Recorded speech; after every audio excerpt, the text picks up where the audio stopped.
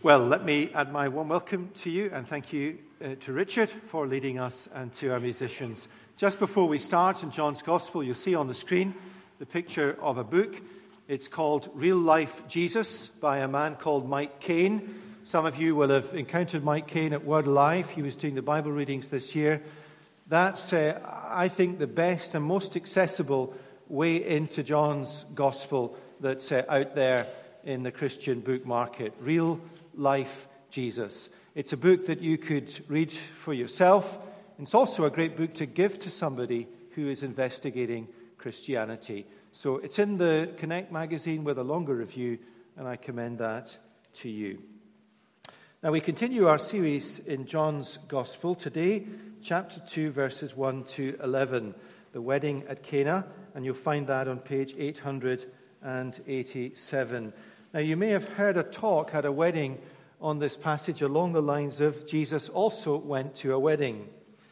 And so we might have to clear away some cobwebs so we can understand what it is all about. I've never preached on this passage before. God is very kind to me in that as tomorrow I do a seminar on marriage, I get to preach on a wedding the day before.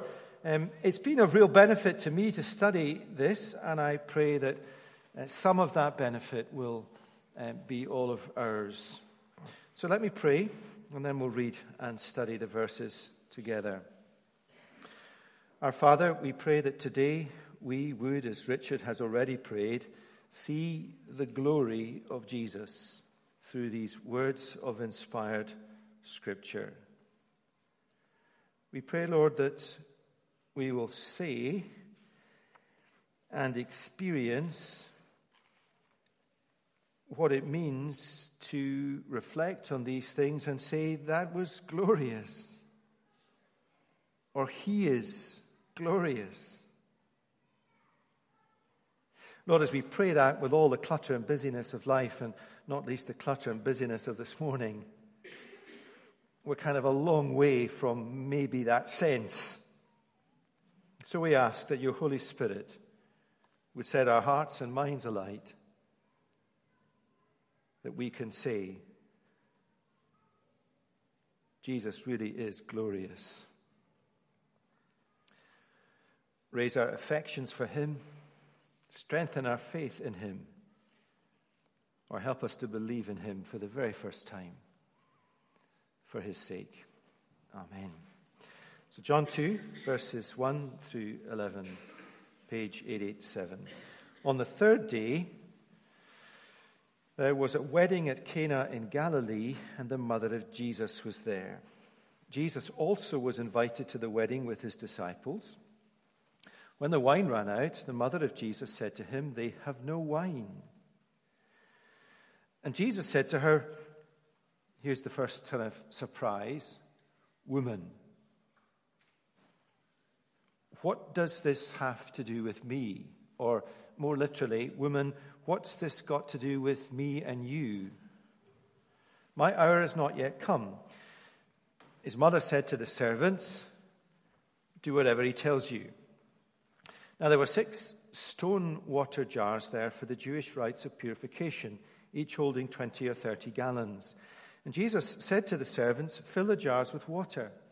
And they filled them up to the brim. And he said to them, "Now draw some out and take it to the master of the feast." So they took it. And when the master of the feast tasted that the water had become wine, did not know where it had come from, though the servant who had drawn the water knew, the master of the feast called the bridegroom and said to him, "Everyone serves the good wine first, and when people have drunk freely, then the poor wine. But you have kept the good wine until now." This, the first of the signs Jesus did at Cana in Galilee, and manifested or revealed his glory, and his disciples believed in him. Now some headings on the back of the service sheet. You see the first one, that was glorious. When did you last see something or hear something or experience something and say, that was glorious? Or a phrase like it, that was amazing. Or how did he do that? Or wasn't that stunning? It might be scenery that leads to that reaction, spectacular mountains or crashing waves. It might be music, listening to a special performance when the atmosphere is electric. And you turn to the person you're at the concert with at the end and whisper in the middle of the applause, "That was just extraordinary." Your minds are there. For me, they're all sporting moments. Here's a trip down memory lane for the nearly 50s. Ryan Giggs, spectacular goal against Arsenal. Manchester United winning the European Cup with Teddy Sheringham and super sub Ole Gunnar Solskjaer on the wire. Bob Champion, do you remember him? Winning the Grand National on Aldenite after recovering from cancer. Jonathan Edwards breaking the triple jump world record, jumping more than half a foot further than anyone had ever jumped in history. Stephen Redgrave winning his 5th consecutive Olympic gold medal. Getting an Olympic pin from the president of the IOC for the greatest Olympic achievement in history. And just so you know, I'm not living in the past. After 140 years, in 2016, Hibernian FC Scottish Cup champions. That was glorious. I mean, it is glorious. If you're there in the stadium, you don't stand up at the end of the game and go, "Well, that was glorious, wasn't it?" I mean, you kind of experience the reaction. That was glorious. And if Liverpool win the Champions League all over the country, well, not entirely all over the country, but lots of people will stand up in their front rooms and say, "That was glorious." Now, whatever it is that leads you to say that was glorious, it's not just an objective, analytical, cerebral reaction, although it is. You see, when you say that was glorious, it is at one level an objective, analytical, cerebral reaction because it is glorious what you have seen. But when you stand up and applaud and say that was glorious, it's also a felt response. It is reason and reaction, or understanding and emotion, which he calls passion. And however you are wired, whether you're the person who stands up in the football stadium and leads the singing, or joins in the singing, or doesn't join in the singing, however you are wired emotionally, you will still experience and understand what it means to say that was glorious. It's not how you are that determines that. When did you last say that or feel you were liberated to say that about the Lord Jesus? Isn't he glorious? Wasn't that glorious? Now, one, that is entirely appropriate reaction to Jesus. It is an elusive reaction to Jesus.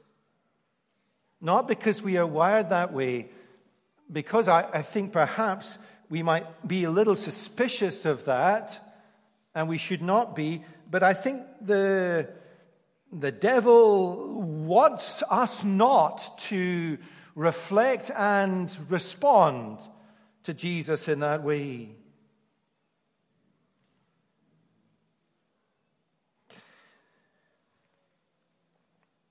And as Jesus reveals his glory, and we see his glory, and we see he is glorious, or that was glorious, our affections for Jesus are raised.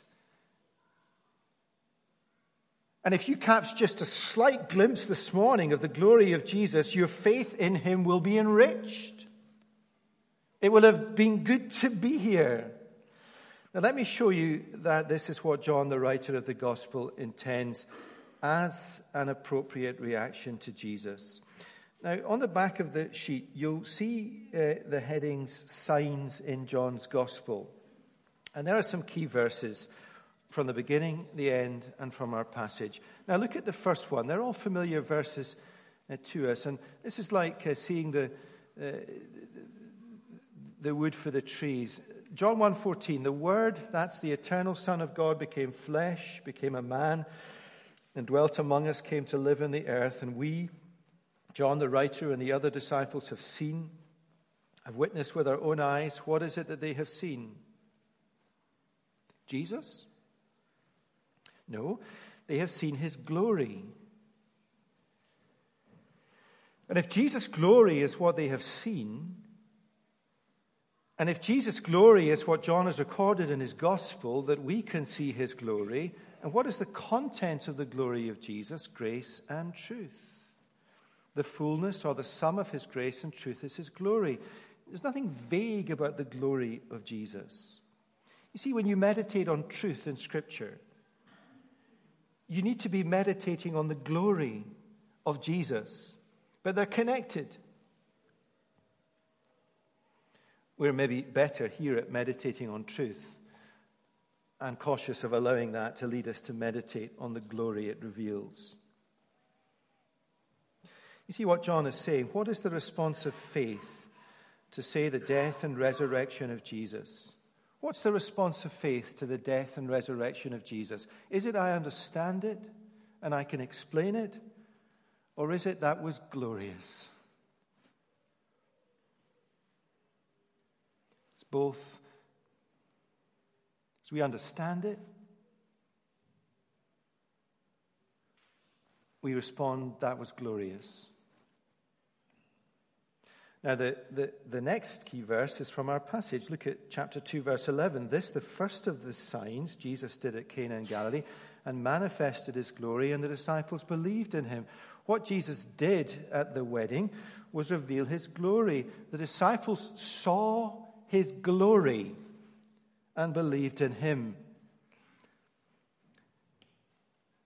Their faith was not strengthened because he turned water into wine. I mean, that doesn't do anything for me, and I'm sure it didn't do anything for them. I mean, you might conclude cerebrally that this man is God if he has supernatural power, but their faith was strengthened because they saw beyond the miracle to what lay within the miracle, the glory of Jesus. It's far too simplistic to say they believed in him because he did it.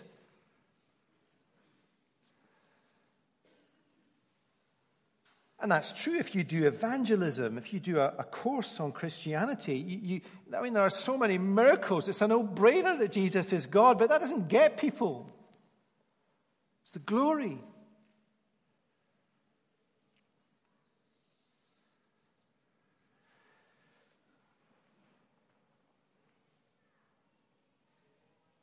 Now, I don't want to stretch the football analogy too far. But what makes someone supporters of a team? It's not because they believe that they're the best. It's because they believe that they're the best.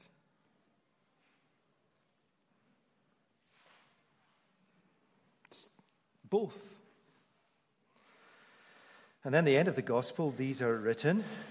Jesus did many other signs in the presence of his disciples, which are not written in the book, but these are written so that you may believe that Jesus is the Christ, the Son of God, and that by believing you may have life in his name. Now that's the purpose statement of the gospel. These are written, signs, evidence, so that you may believe that Jesus is the Christ, the Son of God, faith, and that by believing you may have life in his name. Evidence, faith, and life. What's the evidence?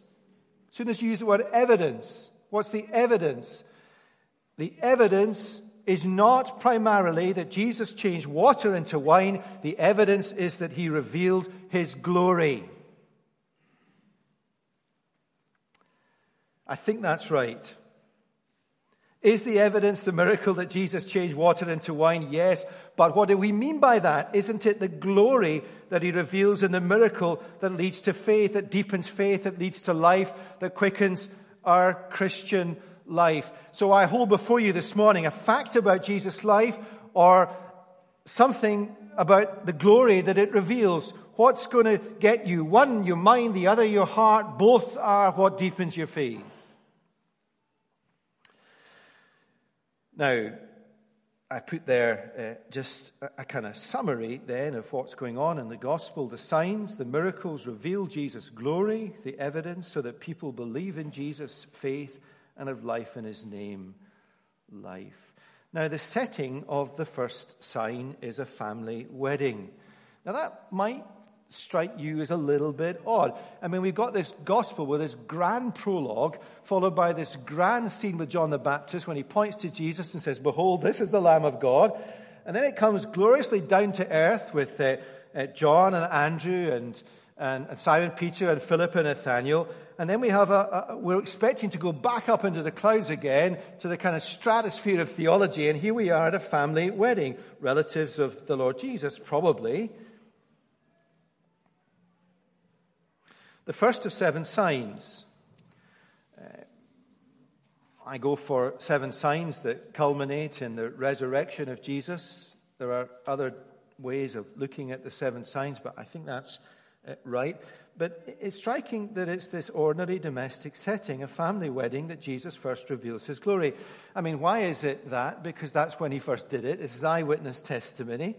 But the revelation of his glory at a family wedding. Moreover, most of the people who were at the wedding didn't see his glory. So why? What's going on? As far as most people were concerned, the wedding just carried on as normal. I mean, who knew? His mum, the servants, Jesus' disciples. But nobody else did. An ordinary domestic setting with Jesus' glory revealed, but only to a few. It's a little odd. Now, it does run with the down-to-earth, up-close and personal stuff about the call of John and Andrew, Peter, Philip, and Nathaniel. And we'll see later why Jesus restricts the revelation to only a few. His comment, "My hour has not yet come." But let's face up to the fact that this is an ordinary domestic setting. But there is nothing ordinary ever about a wedding. It is very significant that Jesus chooses a wedding to first reveal his glory. Now, let me just unload 1 or 2 things we'll look at tomorrow night. What is the significance of a wedding or a marriage? What is the significance of this ordinary family wedding at Cana? What is or was or might be the significance of your wedding and your marriage? Marriage is part of God's perfect creation, a man and a woman, equal but different, living together in a one-flesh, loving, lifetime union based on covenant promises. Marriage, therefore, reflects in a particular and powerful way creation in the image of God, equality and complementarity in the Godhead, Father, Son, and Spirit, in a perfect, intimate relationship, one God in 3 persons. Now, each of these merits unpacking, not for now, though. Marriage, this ordinary little wedding, marriage is the last word in the Bible's account of creation. It is the conclusion to the description of the perfect order God created. Therefore, a man will leave his father and mother and be united to his wife, and the two will become one flesh. In a fallen world, all through the Old Testament, marriage is a picture of redemption. In the Old Covenant, the relationship between God and Israel is a marriage. In a New Covenant, the covenant relationship between Jesus and his church is a marriage. Jesus, the bridegroom, as it were, is engaged to his bride, the church. Currently, he's engaged, but the marriage is still to come. Marriage is a picture of the new creation, a glorious wedding day that lasts for eternity. Here's Revelation 19:7. Let us exult and rejoice and give him the glory, for the marriage of the Lamb, John chapter 1, part 2, has come, and his bride has made herself ready. The Lamb we have seen in John's Gospel is Jesus. Every marriage on earth, every wedding, including this wedding at Cana, including your wedding, is a sign that points to the glorious wedding day that begins the new creation.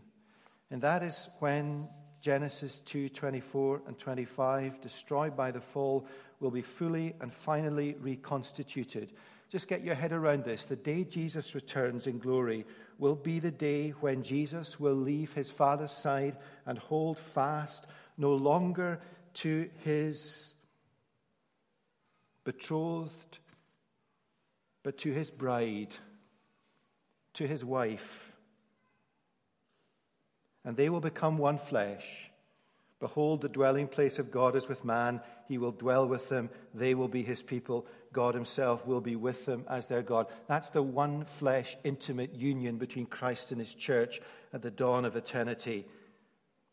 And the man and his wife were both naked and were not ashamed. The next time you and I will be naked and not ashamed will be in the new creation, where there is no shame. And so this is no ordinary start to Jesus' ministry, this family wedding. It is a perfect way to begin his public ministry, to first reveal his glory. He reveals his glory in the middle of a wedding that reveals his glory. He reveals his glory in a wedding that points to him.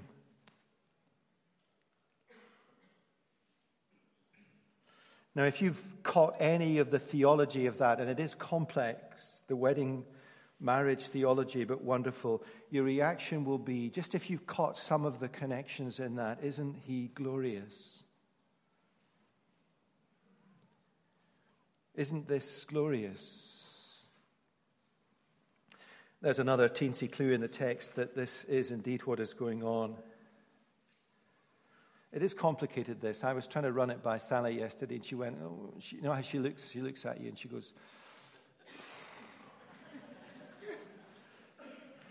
remember, it's Sunday and not Monday, dear, she said. Marriage seminars tomorrow. But it is all here, you see, and it is hard to get your head around this, but it's extraordinary what's going on.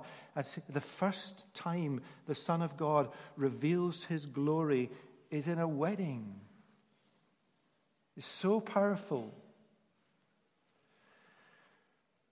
And remember what the wedding ultimately points to, the new creation, when the Son will leave his Father and become the husband of his wife, the church, and the dwelling place of God is with man, one flesh, for all eternity.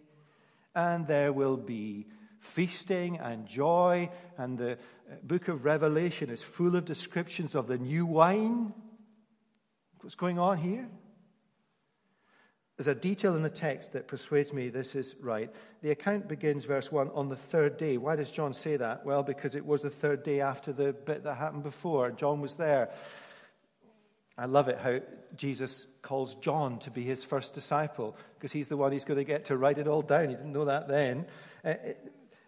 But only here in John's Gospel does he record days. Why does he record days here? Well, what's day one? Day one is chapter 1, verses 19 to 28, when the delegation is sent from Jerusalem to interrogate John the Baptist. Chapter 1:29, just look at that. The next day, that's day 2. 1:35, the next day, that's day 3. 1:43, the next day, that's day 4. Chapter 2, verse 1, on the third day, 3 days later, that's day 7. Now, how did John's Gospel begin? In the beginning was the Word, and the Word was with God, and nothing was created other than in the Word. How does the Bible begin? Genesis 1:1. In the beginning, God created the heavens and the earth. Jesus comes onto the stage of human history and begins the process of reversing the fall that will lead in the end to a new creation. And here we are in John chapter 2, verses 1 to 11, day 7, the day of eternal rest, which is the new creation, and we're at a wedding that reveals his glory, that points to the new creation.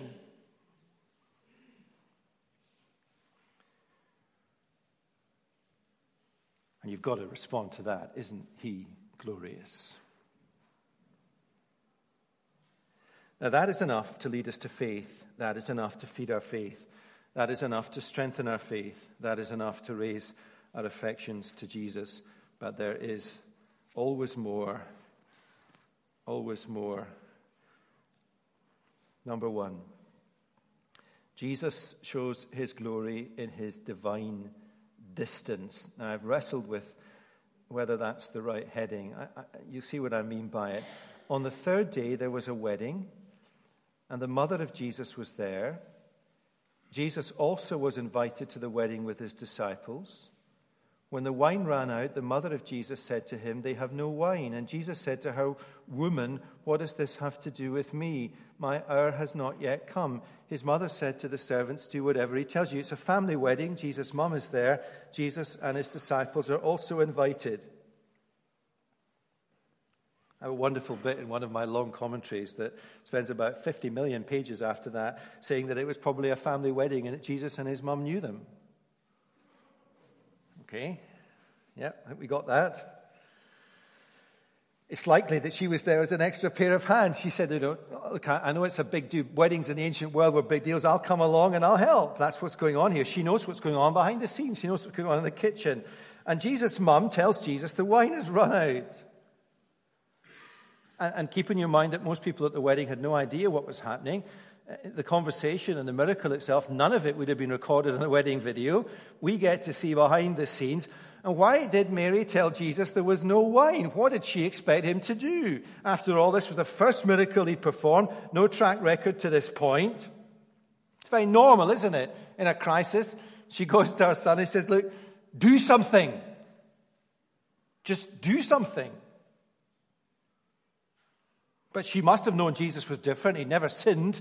I mean, you know that if you had a kid that never sinned. One or two of you just winsomely laughed there. Could it just be that she's on the edge, aware of the embarrassment this would be to the family whose wedding it was, that the wine had run out, and you would never live that down? You would always say, "Do you remember that wedding at Cana when the wine ran out and we all drank water?" And then it would get exaggerated to, "Do you remember that wedding at Cana when somebody died?" That's what happens, the thing runs. So it may be that she's just on edge. Jesus, do something. And his response is strong. "Woman." It's like Jesus in the temple when his mum and dad found him. If you ever lost your child, we lost one in Tesco once. Jesus was lost and they found him in the temple. What would you have said to a 12-year-old and you found him in the temple? You would have kind of clipped his... No, you can't do that now. You would have said, "Where have you been, darling?" And Jesus says to his mom and dad, you should have known where I would be. And here he says, "Woman."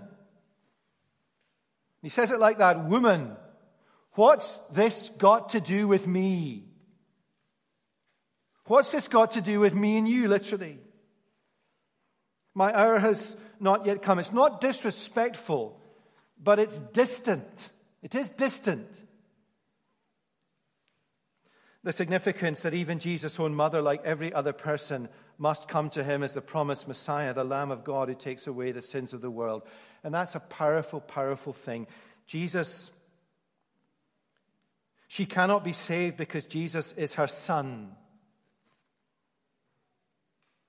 She can only be saved if she believes in Jesus as her Savior. Family connections, religious connections, parents' faith, nothing gives us special privileges, special access to God. Now, you can apply that to your own life and to your own circumstances. She cannot be saved because Jesus is her son. What does this have to do with me? My hour has not yet come. Now, that phrase, "my hour has not yet come," throughout John's Gospel refers to the time or the hour as his death on the cross and the exaltation of glory bound up in it. And that hour when Jesus supremely reveals his glory has not yet come. So why on earth then does he go ahead and perform the miracle, even though he says, "My hour has not yet come"? That's a good question. Because here's a deeply theological answer: because he's kind. Not least to his mother. There's only so much distance she could take on her heart that day from her son. But he very powerfully and lovingly moves her on in her faith. The distance narrows. when she realizes that he did not do this because she asked him as his mum. He did it because he wanted to save this family from social embarrassment. Yes, I think so, but none of these are the main reasons. Now, whenever you say that as a preacher, everybody hears you as saying, well, he thinks that's not true. They are reasons, but they're not the biggest reason, but they are reasons. Jesus performs the miracle and reveals his glory as a preview, a glimpse of the glory that will be revealed when his hour finally comes. That's the reason the miracle is only seen by a few. Now, the dialogue John records is sparse. We go straight from verse 4 to verse 5. I mean, what goes on in between? Well, we're not told, so we'll not speculate. There's a divine distance between Jesus and his mother because she needs to see him as her Savior. But Jesus moves her on in her faith. And what his mother said to the servants, verse 5, it seems she's beginning to get it. Here's a great principle for the Christian life. And you can understand where a famous brand got its logo. Just do it. What a powerful statement from the mother of Jesus. Do what he says. I was in London on Thursday and arranged to meet someone on the corner of Oxford Circus and Regent Street outside the Nike store. Hence the illustration. It's more like Nike heaven with prices from heaven. All over the store, all over Oxford Street. Just do it. I had no idea until this week they got it from Mary, Jesus' mum. What's the Christian life involve? Maybe you've always wanted to know. Do what Jesus says. WWJD. What would Jesus do? That's what we're to do. Number 2, Jesus shows his glory as the perfect purifier. There were 6 stone water jars there for the Jewish rites of purification, each holding 20 or 30 gallons. Jesus said to the servants, fill the jars with water. They filled them up to the brim, and he said to them, draw out some of it and take it to the master of the feast. So they took it. And as we read on, we know it's now wine. Jesus has performed a miracle, turning the water into wine.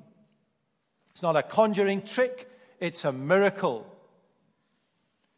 Go down to Waitrose after the service, buy every single bottle of water in the store, bring them all back here, and turn that into wine. That's what he did. It's a miracle. The stone jars or water pots were for daily purification, ceremonial washing. And if you were a Jew then, every day after your tea or your lunch or your breakfast, you would go through a ritual purification, ritual purification that never purified you because you had to do it again after the next meal. And in the Jewish law, these rituals with water weren't there to give true peace from God and joy in God that comes from cleanness, but rather to point to the need for cleansing that would be permanent because it would be real. To point out their need and to point forward to the day and the one who could cleanse them once and for all and give them true peace from God and joy in the Lord. Why? Because the cleansing on offer. I mean, just look at the relative cleansing that's on offer. Washing in water after a meal to give you just a tiny glimpse of what you would just love to have, which is real cleansing. And being washed in the blood of the Lamb. You want real washing. You don't want ritual or religion. you want regeneration, the real thing. We've had Nike and now we've had Coca-Cola, both from John 2. What a difference there is between washing your hands and being washed by the blood of the Lamb. What a difference there is between coming to a church and going through the rituals, standing up when we sing, sitting down when we pray, saying your amens, putting 5p in the offering bag, or £5,000. What a difference between that and going home on a Sunday and saying, isn't he glorious? Isn't Jesus extraordinary? Isn't it wonderful that I don't have to go home and after my Sunday lunch go through all these rituals because I'm washed clean by the blood of Jesus? What's the significance of changing the water into wine? What do we make of wine? Wine means lots of things. One of these things is the blood of Jesus. It's all over John 6.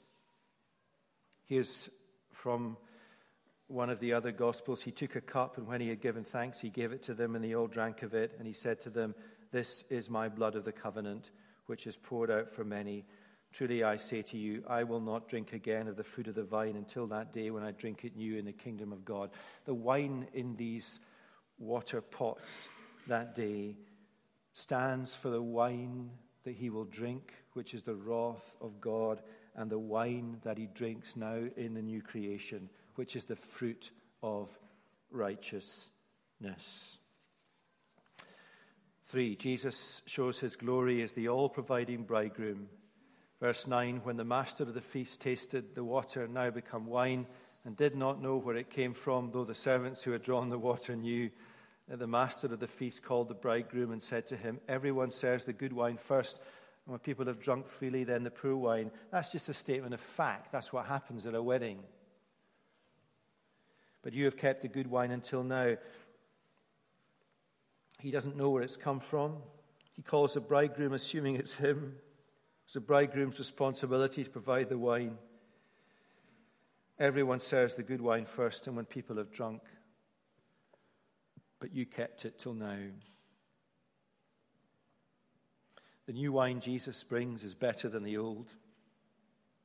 The new wine Jesus brings never runs out. Life in Jesus' name is not 70 years and 10. It is eternity. Believing in Jesus now means that we can drink the first fruits of the wine. And in the new creation, we will drink with Jesus of the fruit of the vine. Jesus is the perfect bridegroom betrothed to his church. The wedding is the dawn of the new creation. And in eternity, nothing that is good will ever run dry. 4, Jesus shows his glory, and his disciples believed in him. This, the first of the signs Jesus did at Cana in Galilee, and manifested or revealed his glory, and his disciples believed in him. They saw Jesus' glory, and his disciples believed in him. They saw his glory, and they believed in him. Yes, they saw him change water into wine, but they saw his glory. They didn't believe in him because they saw the jars of water full of wine. They believed in him because they saw his glory. The sign, the miracle, revealed his glory. That is what enriched and strengthened and deepened their faith. That is what raised their affections for Jesus. His divine distance from you and I, even now, reveals his glory and deepens our faith. The fact that he closes that distance in our lives day by day to move us on in our faith, revealing his glory, deepens our faith, raises our affections for him. He is the perfect purifier that washes us clean in his blood. He is the all-providing bridegroom. He shows his glory, and his disciples believed in him.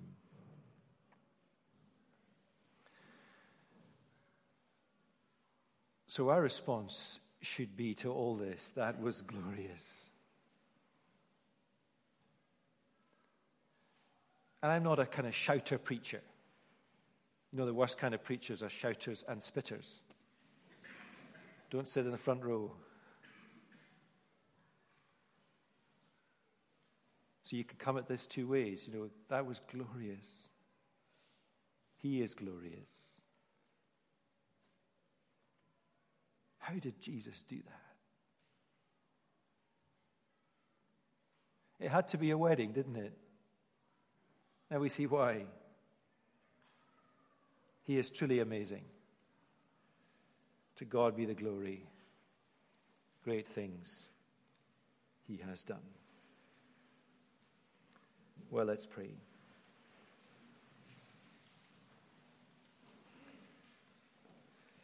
Our Father, thank you for this wonderful passage of Scripture that reveals to us the glory of your beloved Son on a wedding day that pointed to Jesus. Jesus revealed his glory.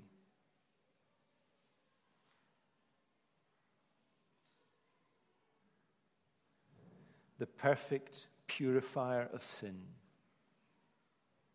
Oh, what it is to be washed clean in the blood of the Lamb.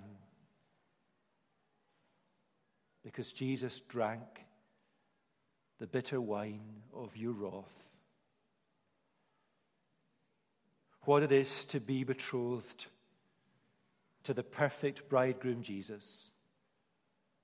And to know that each day of our engagement to him leads to the dawn of eternity, the wedding feast, when Jesus Christ will become the husband of his wife, the church, which is all believers. And we will drink with him of the fruit of the vine, eternal life, eternal joy.